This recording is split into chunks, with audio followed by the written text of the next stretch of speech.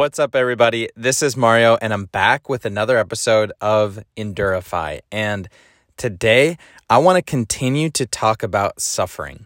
It sounds kind of weird, but suffering is just a part of endurance events. It's just a part of triathlons. And the more that you get into it and the longer the distances that you take on and the bigger the challenges that you take on, the more important it is for you to be able to be tough and to be gritty and to be able to suffer and get through the most challenging workouts. So yesterday I talked about how I've been learning about some of the strategies to deal with pain and suffering and what the difference was between pain and suffering, and kind of like a promising fact that athletes like you and me are better at dealing with pain and with suffering than an average active adult.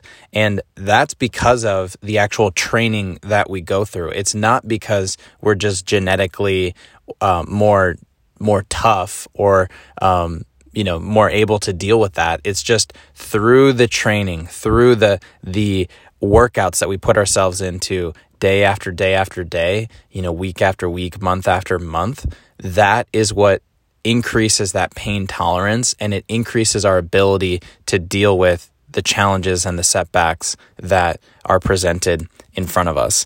And I'm going to continue to talk about that. And today what I want to share are two strategies to help you prepare for suffering.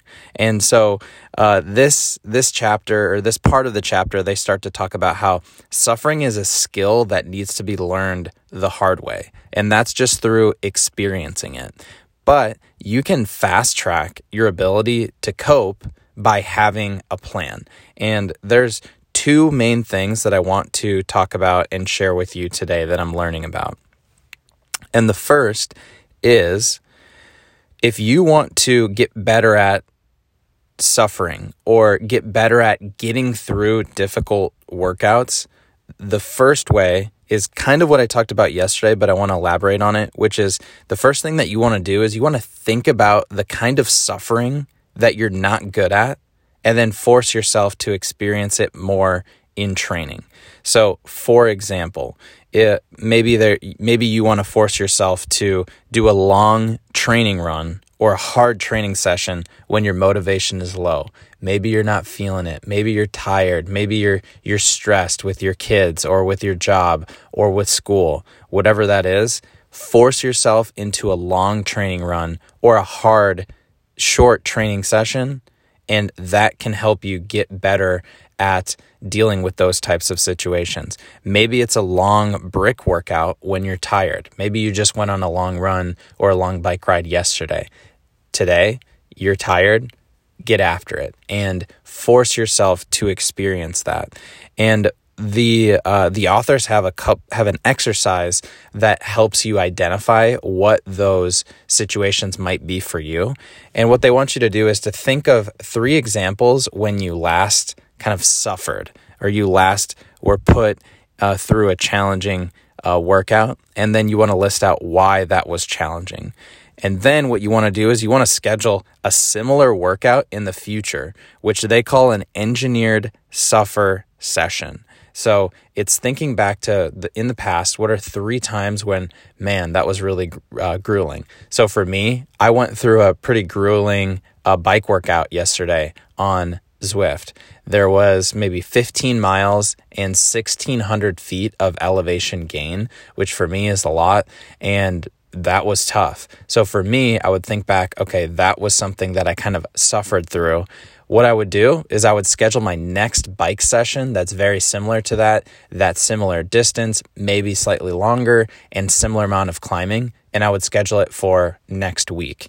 And that's because what they're saying is you should be suffering every single week. So depending on your mindset, that can be like, oh God, I don't know if I want to do that. Or that can be, all right, let's go. Like, I'm ready for that challenge. So that's kind of the first strategy to help you prepare for suffering. And that's, thinking about the kind of suffering you're maybe not good at and then scheduling it for the next week. So that's kind of a very practical example of how you can get better. The second example, or the second strategy to help you prepare for suffering, is to use feed forward to build your acceptance of pain. And so feed forward is kind of like that mental time travel.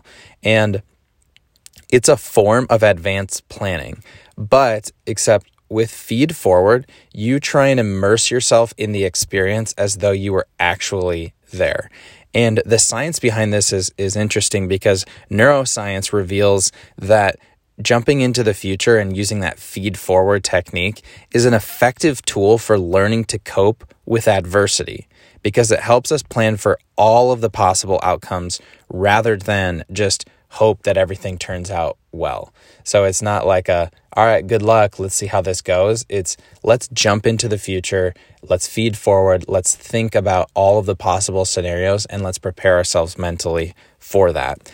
And the authors also have an exercise which they call the 5-minute feed forward and suffer pledge. And I want to share that with you today. So before you deal with something like a sufferfest or something really challenging, what you want to do is you just want to take 5 minutes to sit or lie quietly with your eyes closed and think only about the pain and suffering that you're going to put yourself through. Sounds kind of weird, but you're closing your eyes, you're jumping into the future, you're thinking about that specific workout that you're about to do, and you're thinking about what is the pain and suffering that you're going to encounter. So it might be kind of an upcoming 10K race. Maybe it's a 5K or a 10K. It's shorter, it's more intense. Or maybe it's a half Ironman or an Ironman type of distance, or it's just a long workout. And what you want to do is create the exact moments of suffering. Okay, so you want to immerse yourself in what you see, hear, smell, taste, and touch as it gets harder and harder. So I mentioned I just had a really hard bike workout yesterday. What I would imagine is I would see myself on the bike, on Zwift, slowly climbing a grade of like 10% or 11%. I'm going like 4 miles an hour. I'm just slowly churning my legs. The sweat is dripping down my nose, like down onto the ground. My knees and my quads are burning. I can smell and I can taste like the sweat that's dripping off of me. And I'm thinking about my heart rate that's pumping. And if you're doing this right and you're really visualizing all of the different kind of senses, your heart rate will actually start to increase because your brain, can't tell the difference between this mental visualization and experiencing it in real life. So you really want to take that time to imagine what it feels like, kind of what's going through your head and what you can see and hear. And then after about 5 minutes, you can open your eyes and you can think logically about whether you're prepared to take this on, prepared to take on this suffering. And if yes, what you want to do is you want to make a personal pledge. It can be they refer to it either as a personal pledge, a pain prayer, or that suffer pledge to deal with that suffering that's about to happen, which is, kind of no matter what happens, I pledge to myself that I can get through this suffering.